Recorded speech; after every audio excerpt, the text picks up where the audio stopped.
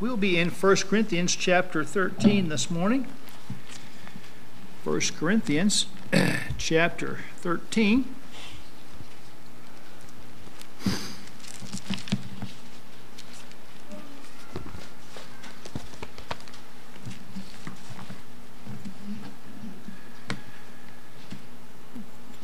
First Corinthians chapter 13, I begin reading in verse number 1. Though I speak with the tongues of men and of angels and have not charity, I am become as sounding brass or a tinkling cymbal. And though I have the gift of prophecy and understand all mysteries and all knowledge, and though I have all faith so that I could remove mountains and have not charity, I am nothing. And though I bestow all my goods to feed the poor, and though I give my body to be burned, and have not charity, it profiteth me nothing. Charity suffereth long, and is kind. Charity envieth not. Charity vaunteth not itself, is not puffed up, doth not behave itself unseemly, seeketh not her own, is not easily provoked, thinketh no evil, rejoiceth not in iniquity, but rejoiceth in the truth, beareth all things, believeth all things, hopeth all things, endureth all things. Charity never faileth. But whether there be prophecies, they shall fail. Whether there be tongues, they shall cease. Whether there be knowledge, it shall vanish away. For we know in part, and we prophesy in part. But when that which is perfect is come, then that which is in part shall be done away. When I was a child, I spake as a child, I understood as a child, I thought as a child. But when I became a man, I put away childish things. For now we see through a glass darkly, but then face to face. Now I know in part, but then shall I know, even as also I am known. And now abideth faith, hope, charity, these three. But the greatest of these is charity.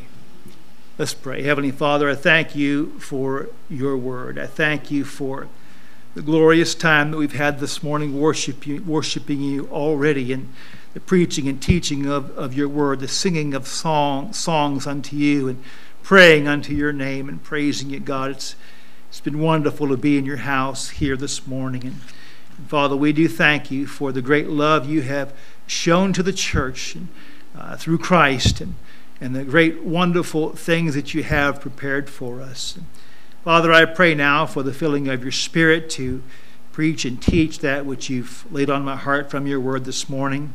I pray for those in the nursery today for the filling of thy Spirit there. Thank you for the word that's gone forth, the children's Sunday school hour, the adult Sunday school hour already. And Lord, how blessed we are to have the word of God, to have a place to meet, to have a local church here to worship and to serve together. And we're thankful for that, God. And now this morning, would you help us by your Spirit for the glory of your Son, Father, that your church would be edified.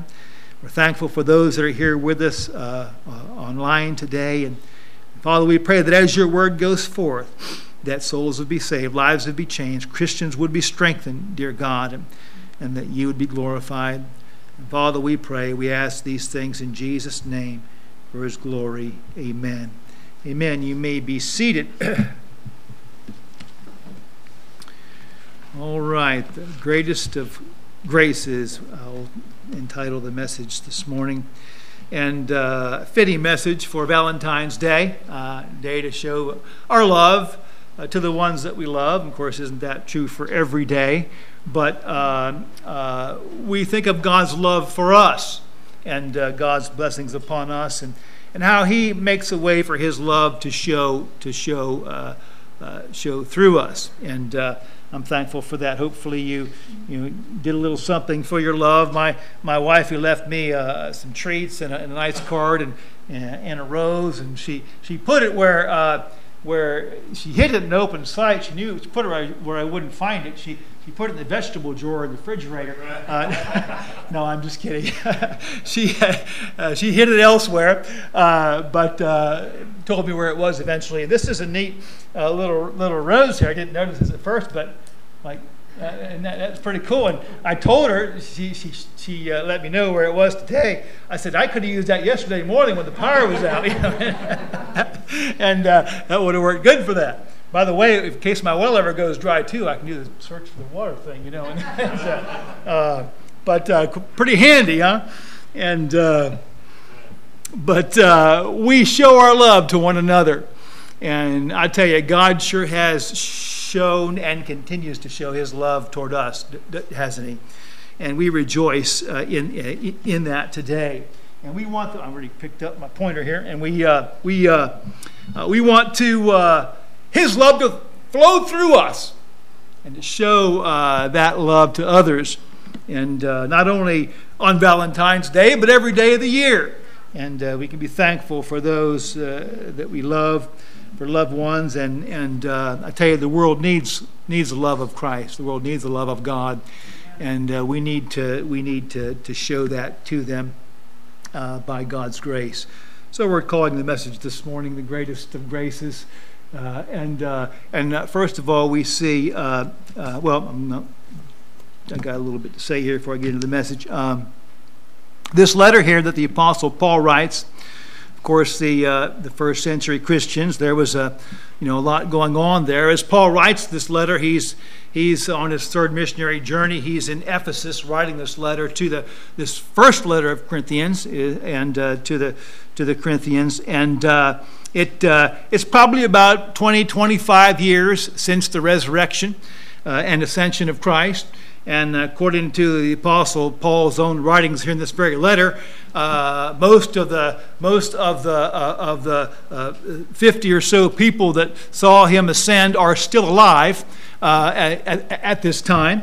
But there's a lot of struggles, a lot of trials, a lot of persecution against the church. And yes, the Jews rejected him, but as Brother Dennis pointed out this morning, the Gentiles were in on it too. Amen. It was the sinful world that rejected Christ, and so it was difficult for the churches starting out. They certainly went through a lot of persecution, and there were great and wonderful things going on. God was performing miracles to establish that what these apostles were preaching and teaching was indeed the Word of God. He was provided these miracles because they were saying and teaching and preaching these things before they'd even written them down.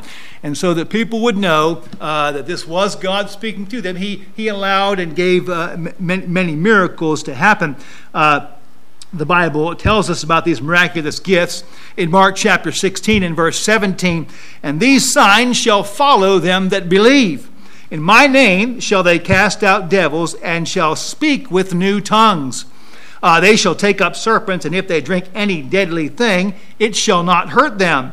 They shall lay hands on the sick, and they shall recover.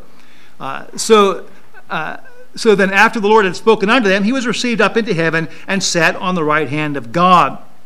And they went forth and preached everywhere, the Lord working with them and confirming the word with signs following. So many miracles God said he would do to confirm that this word is indeed the word of God. And he mentioned about speaking in tongues. Well, we see that happening in Acts chapter 2. There at Pentecost, how they heard all that were there of different languages, heard the gospel message in their own language. He spake of laying hands on the sick, and they shall recover. In Acts chapter 3, the multitudes were coming. Every one of them was getting healed. They began to bring so many people that just that they could stick him in Peter's shadow as he passed by, and they would be healed. There were those kind of things going on there. In Acts chapter 5, and wrote there, Mark wrote there in Mark 16:18, and they shall take up serpents. I think about the Apostle Paul when they got stranded on that island there, and he went out to collect firewood. Remember that? Well, one of those sticks had some teeth, and it was a viper. And Paul unknowingly took up a serpent. And what happened to him? He just flung that thing off in the fire. First they said, "Ooh, he must be a thief. He's going to die surely." And they waited and watched. He didn't drop down dead. And then he flung the thing off into the fire, and he was fine. Oh, he's a god, And but there he took up that serpent and didn't hurt him. There's another passage. Part of that says, if they shall drink any deadly thing, it shall not hurt them. And I was wondering, I wonder how many of those enemies of Christ slipped a little poison in their drink and were watching. And the disciple here drinks it and says, "Oh, that was pretty good. Give me another one." And I'm just wondering what was involved in that. But if they drink any deadly thing, it's not going to hurt them. Who knows how that came through? We see all the other ones coming through. Certainly it did. But it's wonderful that God performed these miracles to confirm the word. And but many of these signs and such would pass away, and they're not the most important thing. 1 Corinthians 13, though I have all faith so that I could remove mountains and have not charity, what? I am nothing. Judas could perform miracles, but he didn't have faith. And it's without that charity, without faith, it's nothing. And these gifts that God gives. And the Bible talks about some gifts that he gave. Here, Paul will mention some. He mentions some in 1 Corinthians chapter 12, the previous chapter. And remember, as Paul writes this letter, he's in Ephesus on his third missionary journey. And he mentions some gifts in 1 Corinthians 12, 7 through 11. He says, the Spirit... For to one is given by the Spirit the word of wisdom. He mentions to another the word of knowledge, to another faith, to another gifts of healing, to another working of miracles, another prophecy, another discerning of spirits, divers kinds of tongues, interpretation of tongues. He gives a list. He gives a list of gifts there, and we have to consider that the Apostle Paul, as he gives these gifts, he may be writing to this church, and he is perhaps addressing the time when the church started. The Holy Spirit gives gifts, and so they would know these gifts because these are gifts that they had seen in the church, and so they know what Paul is talking about there. If that is the case, and he's kind of addressing what their experience was when the church started, he is addressing something that happened nearly 4 years ago in the church there when the church started on his second missionary journey. Now, he continues his third missionary journey and eventually comes to Corinth. And from Corinth, he writes a letter to Rome. Now remember, he is now 4 years later than his second missionary journey when he started that church in Corinth. And now he writes a letter to the church at Rome, and he also mentions gifts, but they're a little different. We read in Romans chapter 12, he says, we're one body in Christ, we're members one of another, having gifts differing according to the grace that's given to us. Whether prophecy, let us prophesy according to the proportion of faith, or ministry, let us wait on our ministering, or he that teacheth on teaching, or he that exhorteth on exhortation, he that giveth, let him do it with simplicity, he that ruleth with diligence, he that showeth mercy with cheerfulness. Now, just about everyone, those gifts we would see today. Some multiple ones in the former list, we would say that they are among those that have ceased today. And so we see that there's perhaps a 4-year span there where the Apostle Paul is making reference to those gifts. It may be that some of those things are starting to cease. By the way, in 1 Corinthians 13 there, he says, whether they be, verse 8, charity never faileth. And that word has the idea of running out. Like streams in the desert that come down from the mountains and the snow melt in the spring. They fail. They eventually evaporate and fade away. They're gone. Charity never faileth. Whether there be prophecies, they shall fail. They'll fade away. Whether there be tongues, they shall cease. Same thing. They're going to fade away. Whether there be knowledge, it shall vanish away. The same thought is carried through there. They're going to disappear. Why? Because they were there for a purpose to establish the church when they had no written word of God. They served a purpose. And so God would remove them when they were no longer needed. Stephen was a man full of faith and power and did great wonders and miracles among all the people. And of course, he was preached before the Apostle Paul went out on any of his journeys and such. So all the gifts were going there, and Stephen did many miracles and those things. So Paul, writing to Rome, now he's finishing his third missionary journey. He's made the rounds around all the church again, and his list of gifts is a little different than what he gave when he addressed Corinth, which he had started 4 years earlier. But thank goodness, these gifts abide and these graces abide. Now abideth faith, hope, charity, but the greatest of these is charity. And I like what one commentary said on these gifts, the ones that now abide. He has now abideth. He says we may be devotedly thankful for this. Sometimes we're prone to regret what we call the extraordinary gifts of the church having ceased. But if instead of losing these, we had lost the others, faith, hope, and charity, he says, how infinitely impoverished we should have become. Isn't that the truth? Faith, hope, and love, charity. These are sufficient for all our present needs. He goes on, miraculous gifts cease because it was best for them to cease. God always does what's best. They were suited to the infancy of the church, but the necessity of them, for them having passed away, they had disappeared. They needed to pass away. The spiritually miraculous gifts of faith, hope, and love abide evermore. As long as the church is in this world, we will have these graces. Amen. And we thank God. We thank God for that strength. We see some more signs in scriptures of perhaps some of these miraculous gifts fading away. When the Apostle Paul, actually on this trip here, was ministering in Ephesus, the Bible tells us in Acts 19, verses 1 and 12, that special miracles were done for Paul. They would take handkerchiefs from his body and people were healed and stuff. Special miracles. Well, where was the gift of healing? Did nobody have the gift of healing then?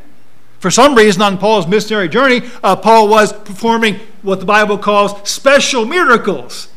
We don't read anything about a gift of handkerchiefs, okay? That wasn't one of the gifts. God was doing something exceptional there, something different. And so we see this perhaps fading away.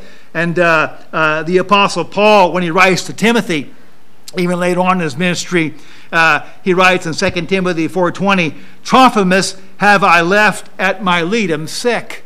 And we study that passage, and we see that seems to be some travels that the apostle made in between his two imprisonments. The details surrounding that comment there don't fit any of his missionary journeys. So on some journey, he left Trophimus at Miletum sick.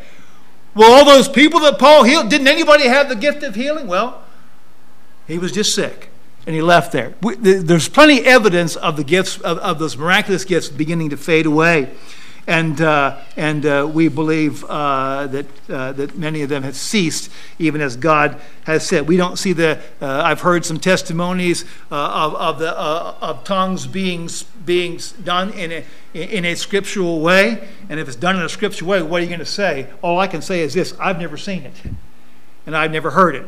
I've never experienced it. Many of the tongues movements are against what the Bible says. The Bible says one at a time. The Bible says no more than 2 or 3 during a service. The Bible says women are not to speak tongues in the church. And most of the tongues movements are what? Doing all of those things. The Bible says there has to be one interpreting. And I've heard tell that's happened scripturally places. I haven't witnessed it myself. We know that most of what we see and witness certainly isn't according to the Bible. But thank God we have these these greatest of graces that are with us today yet. Faith, hope, and charity. We'll talk about these for a little while this morning. First of all, we see that through faith we are changed. In Romans 1:16, Paul says, I'm not ashamed of the gospel of Christ. It's the power of God unto salvation to everyone that believeth. Everyone that believeth, to the Jew first, and also to the Greek. So thank God for that. God loves us so much that he made salvation what? Available by faith. See, through faith we are changed. What do you mean changed, preacher? Well, John 3:3. Jesus said, Verily, verily, I say unto thee, except a man be born again, he cannot see the kingdom of God. See, that change of salvation is talking about being born again, talking about becoming a Christian. And that's what Jesus was talking about. Well, Nicodemus says, well, how can a man be born when he's old? Can he enter a second time into the mother's womb and be born? What was Jesus' answer? Verily, verily, I say unto thee, except a man be born of water, the physical birth, and of the Spirit, the spiritual birth, he cannot enter into the kingdom of God. And so Jesus reaffirms what he meant there. That which is born of the flesh is flesh, the physical birth, and that which is born of the Spirit is spirit, the spiritual birth. So if you're not born of the spiritual birth, you can't see the kingdom of God. And by the way, can't see the kingdom of God means you won't experience the kingdom of God. You won't be there. You won't be saved unless you're born again, is what he's saying there. And the context defines that. And so that change has come, what? When you put your faith in Jesus Christ. Aren't you glad that God made it by faith? Why did he do that? Because of his love for us. Because of his love for us. What does Romans 4:16 tell us?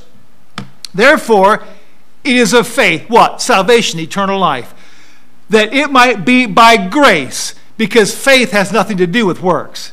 You see, Romans teaches that our works fall short.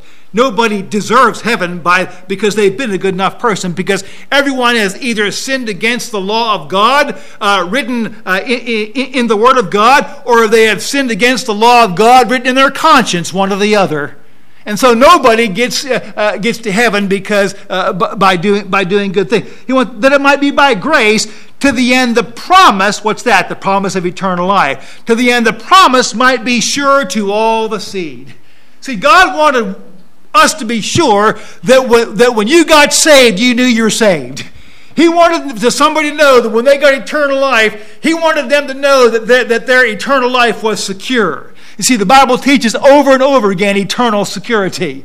And it is God who does the saving, amen? Christ is the author, what? And finisher of our faith. And God wanted us to, he loved us, wanted us to know that. You know, what do we say in marriage vows? You know, till death do us part. Some people's faith, they made a greater commitment to each other than they believe God made to them. They're going to stay. They're going to love to the death. But if they step out against their God, he's going to cast them into hell. You know, if they mess up somewhere, that's a sad thing that God never intended for us to believe. God loves us. Oh, he has ways to make us walk the narrow road, doesn't he? But it's always spearheaded with love, isn't it? And love will do the difficult things. Love will work in that way. And now, being saved, the Bible says in 2 Corinthians 3:18, but we all with open face, beholding as in a glass, this word of God right here, the glory of the Lord, are changed into the same image from glory to glory, even as by the Spirit of the Lord. As I read this blessed word, we learn about Jesus Christ and how he handled things and what he taught and how he the word that he gave his disciples and what they've written down in the apostles. We see more and more who Christ is and how he is and how his character. And God begins to work that in us, because when we see Christ, when we see who Christ is, we see who we're not, don't we? And the Holy Spirit begins to convict. God shows us he wants us to be more like his Son. And by the way, he wants to make us more like his Son. He's the one who does that work in us. Praise God for that. You know, the greatest things in life are invisible. There are things that we can't grab with our physical hands. And they, by the way, are the true riches. These things, faith, hope, and love, you can't grab a hold of that. We grab a hold of things, what? By faith in our hearts. Invisible things. And thank God for showing us to them. Through faith in the Word of God, we are changed into children of God. And through faith in the Word of God, we are being changed in the image of God. And what a blessing. What a blessing. And faith unites us to Christ. Why? Because God wanted to make sure that we could be sure our salvation was sure. He wanted to make sure that once He saved us, we'd know we could never lose that salvation. Because all we had to do was step out and use the faith that God gave us. And by the way, everyone has that. An interesting study, won't do it this morning, but that Bible word faith is the Bible word pisteuo, or trust. And when God tells someone to believe, He's expecting them to use the same trust they would use on anything else. When you step onto an airplane, having never seen that pilot, you are trusting that pilot. You are trusting that he's going to get you from point A to point B. And you do studying the Bible, you'll find that's the faith that God's talking about, that kind of trust. Because it talks about rich men. How hardly it is for a rich man to enter into the kingdom of heaven. How hardly it is for what? They who trusted riches. Why? Because when we take that trust, which we all can do, and we get rich, what do we tend to trust in? That trust that we all have, we tend to trust in the stuff that we have, don't we? That's exactly what Jesus was talking about. When you get rich, you tend to trust in your riches. You take that trust that you can trust in something else, and you trust in your riches. But you're not left to that by the grace of God, as He draws you. Even a rich man, can trust God.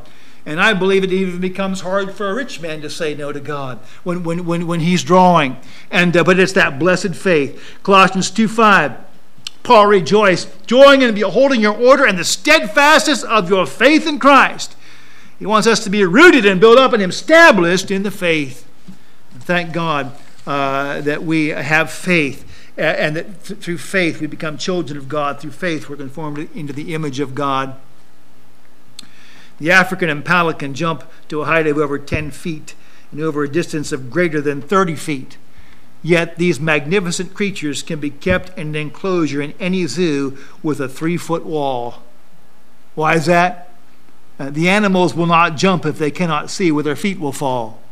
Faith is the ability to trust what we cannot see. And with faith, we are freed from the flimsy enclosures of life that only fear allows to entrap us. I love that illustration. J.C. Machen writes this. He says, the more we know of God, the more unreservedly we will trust Him. The greater our progress in theology, the simpler and more childlike will be our faith. I like that. I like that. And that faith that God wants us just to put in Him. God says, you take that faith I've given you, whatever it is, you put that in my Son, and I will finish that work in you. And what a wonderful thing that you'll not have to go to a place the Bible calls hell. Turning from your heart turning from your sin in your heart, trusting Jesus Christ, you will be born again. And not trusting in your own works, trusting only in what Jesus did, putting your faith in that, who He is and what He's done. Faith, through faith, thank God we are changed. And then through hope, secondly, through hope we are cheered. Through hope we are cheered. In Romans 15:4, for what things were written aforetime were written for our learning, that we through patience and comfort of the Scriptures might have hope. We were talked about how difficult that first century church had it. And boy, I tell you, they needed hope. They needed hope. But we all need hope. Listen, our trials are big to us. And our trials can overcome us. If they may not be the trials that they faced, but they'll still overcome us if we don't trust in the Lord. Amen. There's nothing that we should endeavor to handle without Him. We want Him to guide us and strengthen us through all of our trials. And so God gives us hope. We have hope in the promises of God. I was noting God must have wanted to drill this lesson in a little bit more for us this morning, because Brother Dennis used multiple verses that I'm using this morning. He would say another one. I said, there's another one. There's another one. There's another one in the lesson. God's wanting to tell us something here. And Romans 8:28, we know that all things work together for good to them that love God, what? To them who are the called according to his purpose. Now there is a promise, brethren. There is a promise. All things. I've been through some things that I tell you, I couldn't see how they were going to work for good. And you know what? They worked out good that I couldn't have imagined. They worked out good that I couldn't have imagined. Some of the things that were worst, God used for the best. God is orchestrating that, amen. I'm glad we bow to a God like that. That is a God who loves us. And is looking out for us. Psalm 42:11, David says, "Why art thou cast down, O my soul? Why art thou disquieted within me? Hope thou in God, for I shall yet praise him, who is the health of my countenance and my God." David says, you look on my face, you see hope. That's my God. My countenance, you see that I haven't given up in spirit. You see that I'm looking for some good to come of this. That's my God. He's the health of my countenance. That's because I'm looking to him. That's because we're looking to Jesus Christ, to God, to show us the way, to bring the good out of whatever it is he's initiated or allowed in our lives, whatever it might be. I think about Jeremiah. Oh my goodness.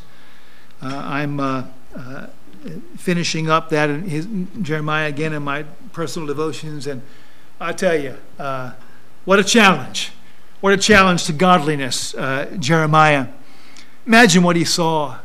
His city, his beloved city, literally being starved out, being starved to death.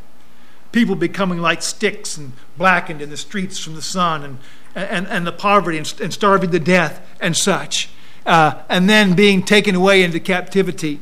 His beloved Jewish family rejecting him and all that he said the whole time that he preached.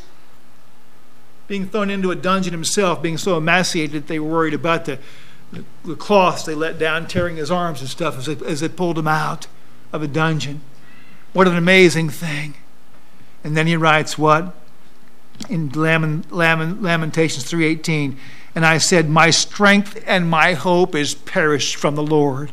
What hope do I have? Let me tell you something. If anybody ever had a right to say that, it was Jeremiah. What hope do I have? But he didn't stop there. He said, my soul, he says, remembering mine affliction and my misery, the wormwood and the gall. He says, my soul hath them still in remembrance. He's still remembering this. All that he witnessed with his eyes take place, all the death, all the blasphemy and the forsaking of God, all the murder and the violence, it's all replaying. Still in remembrance is humbled in me. This I recall to mind, therefore I have I hope. It is of the Lord's mercies that we are not consumed.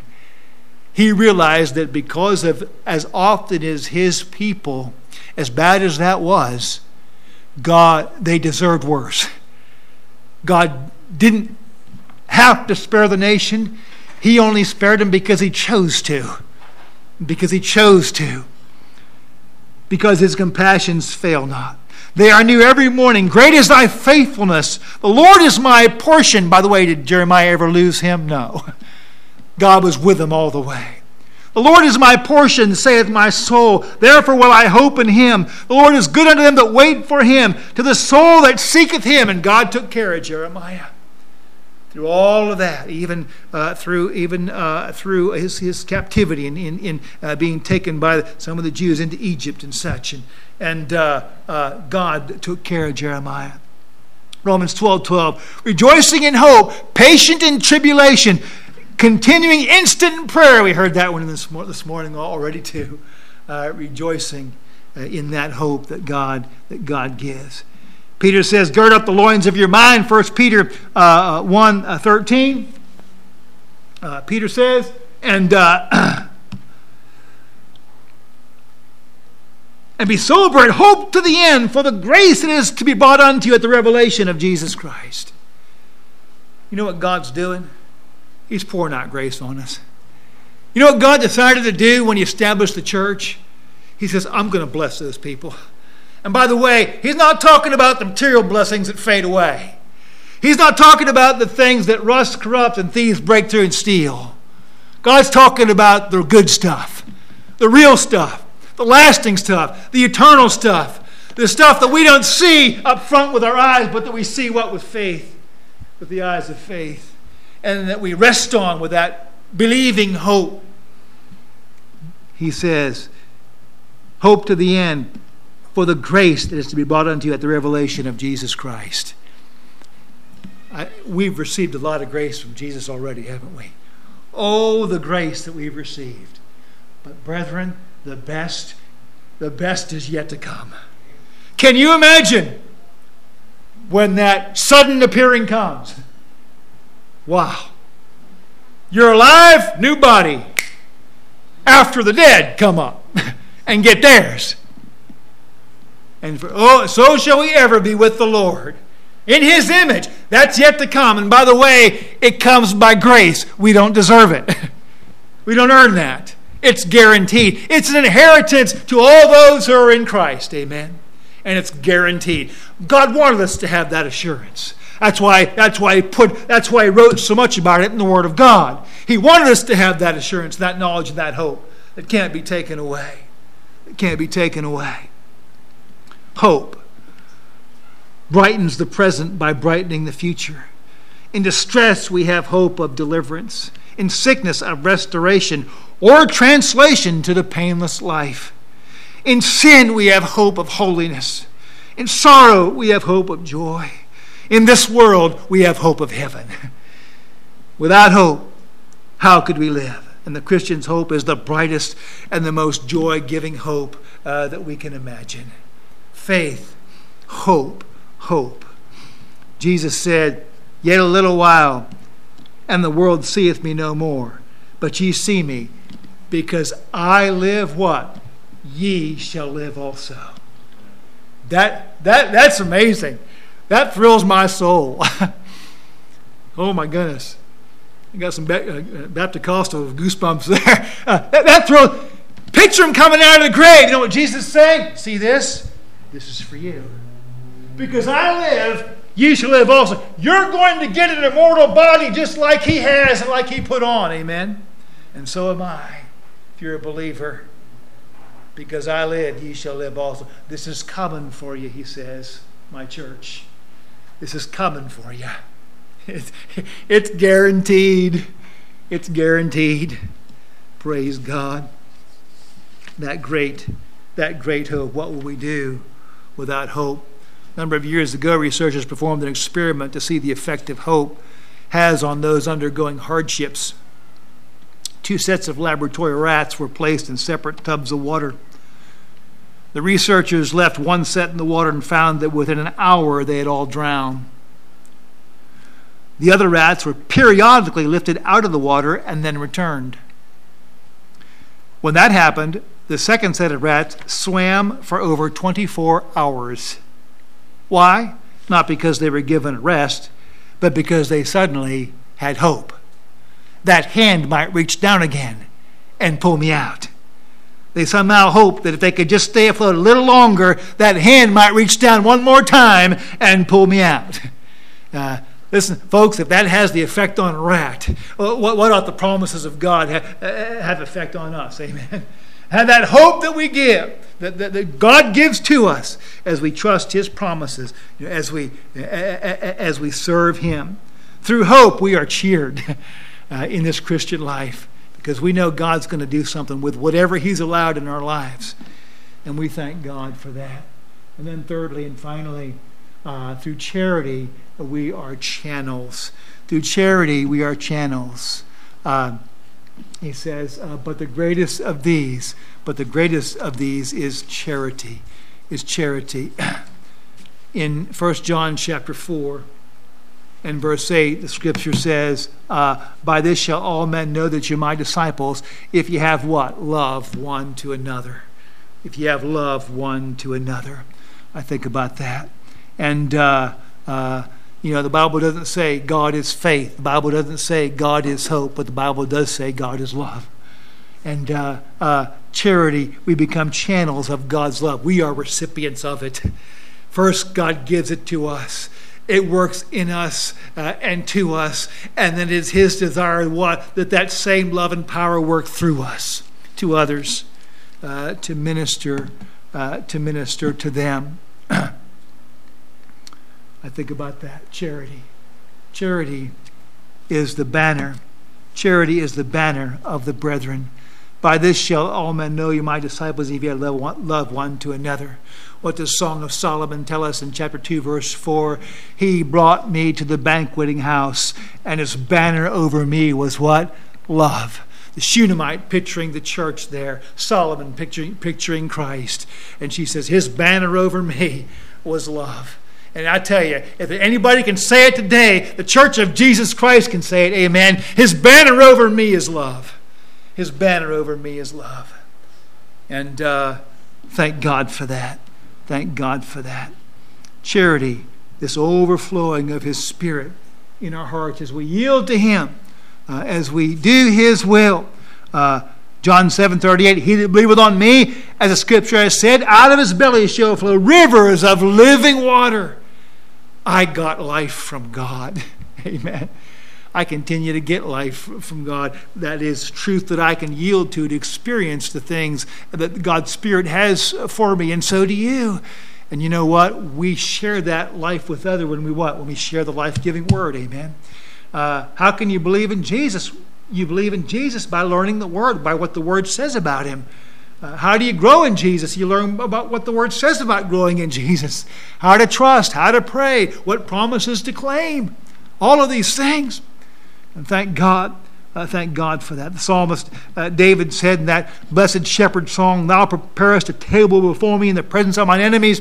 Thou anointest my head with oil. My cup, what? Runneth over. My cup runneth over. And I know in my life, I confess that my cup is run over because of the blessings of God upon me. Sometimes it amazes me what God has done for me in salvation. And I think about who He is. And I read continually in the Bible about what He went through, what He suffered. And don't ever let that get common. Don't ever let that get common, brethren. Don't ever get over that. That love that Jesus has for us. In Colossians chapter 3 and verse 14, we are told what? Above all these things, put on charity, which is the bond of perfectness. Charity runs through it all, as Brother Brian was teaching in his lesson. It connects it all. I think of the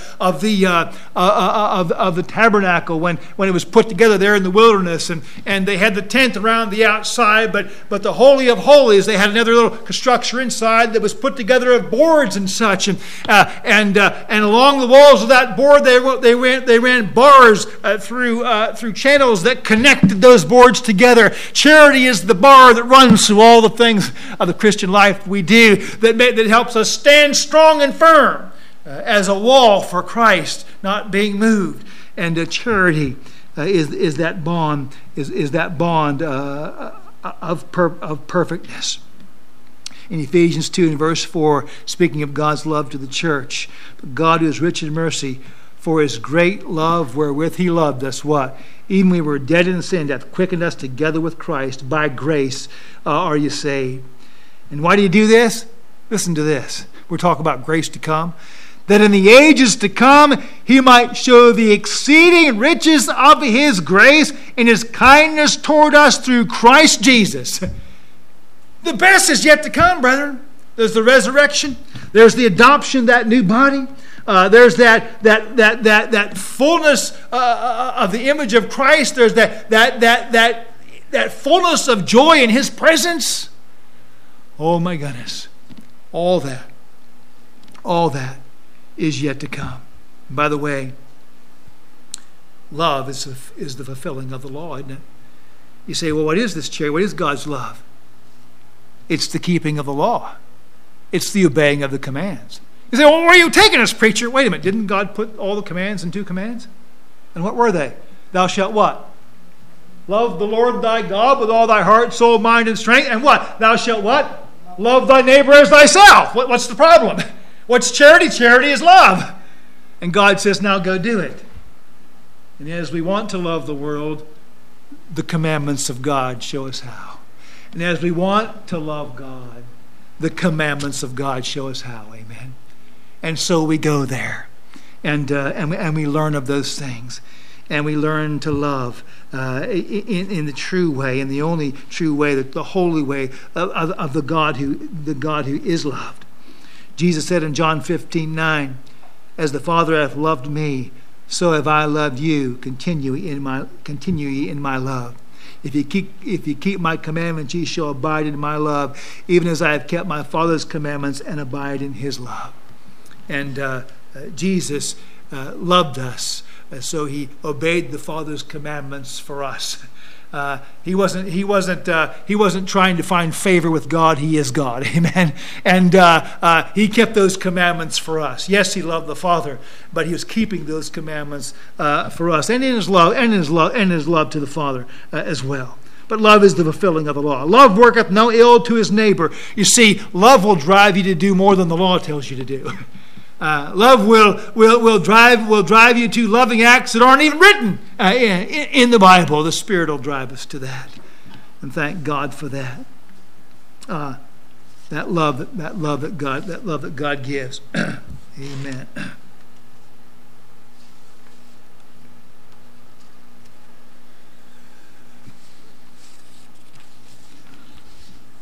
Love. During the 17th century, Oliver Cromwell, Lord Protector of England, sentenced a soldier to be shot for his crimes. The execution was to take place at the ringing of the evening curfew bell. However, the bell didn't sound. The soldier's fiancée had climbed into the belfry and clung to the great clapper of the bell to prevent it from striking. When she was summoned by Cromwell to account for her actions, she wept as she showed him her bruised and bleeding hands. Cromwell's heart was touched, and he said, your love shall live because of your sacrifice. Curfew shall not ring tonight. And I want you to know that we live because of Jesus' sacrifice. Because of Jesus' sacrifice. The love of God, the love of God. I'm looking forward to teaching the lesson on Jonah tonight. I was meditating upon that week and studying that this week. Jonah saw the grace of God. Jonah, that Old Testament God, he's so harsh. Oh, I'm not going to teach it this morning, don't worry. But I can't wait. I just want to share it. It's a blessing. You see, God's been the same, isn't he? We saw that again this morning. He doesn't change, does he? By the way, he's perfect. If he changed, he wouldn't be, right? And so we thank God for his love to us in Christ Jesus. Let's pray. Heavenly Father, I thank you for your word. And Father, I thank you that I am so loved by you. And I don't ever want to get over that. And Father, every one of us who knows you and been saved, we can say that. We can be like the Apostle John. We are the disciple whom Jesus loved. Without exception. I thank you for your love to us in Christ. And I pray that we would be driven to a fervor of service, and love to you and love to others, God, while we look for your appearing. And it'll only happen by your Spirit and by your word. And as we seek the glory of Christ and the good of others, Lord, we thank you on Valentine's Day for the love that you've spilt on us. Help us to love those that are around us, Lord, and to glorify your name in that. And help us to be careful to thank you and praise you. We ask it in Jesus' name for his glory. Amen.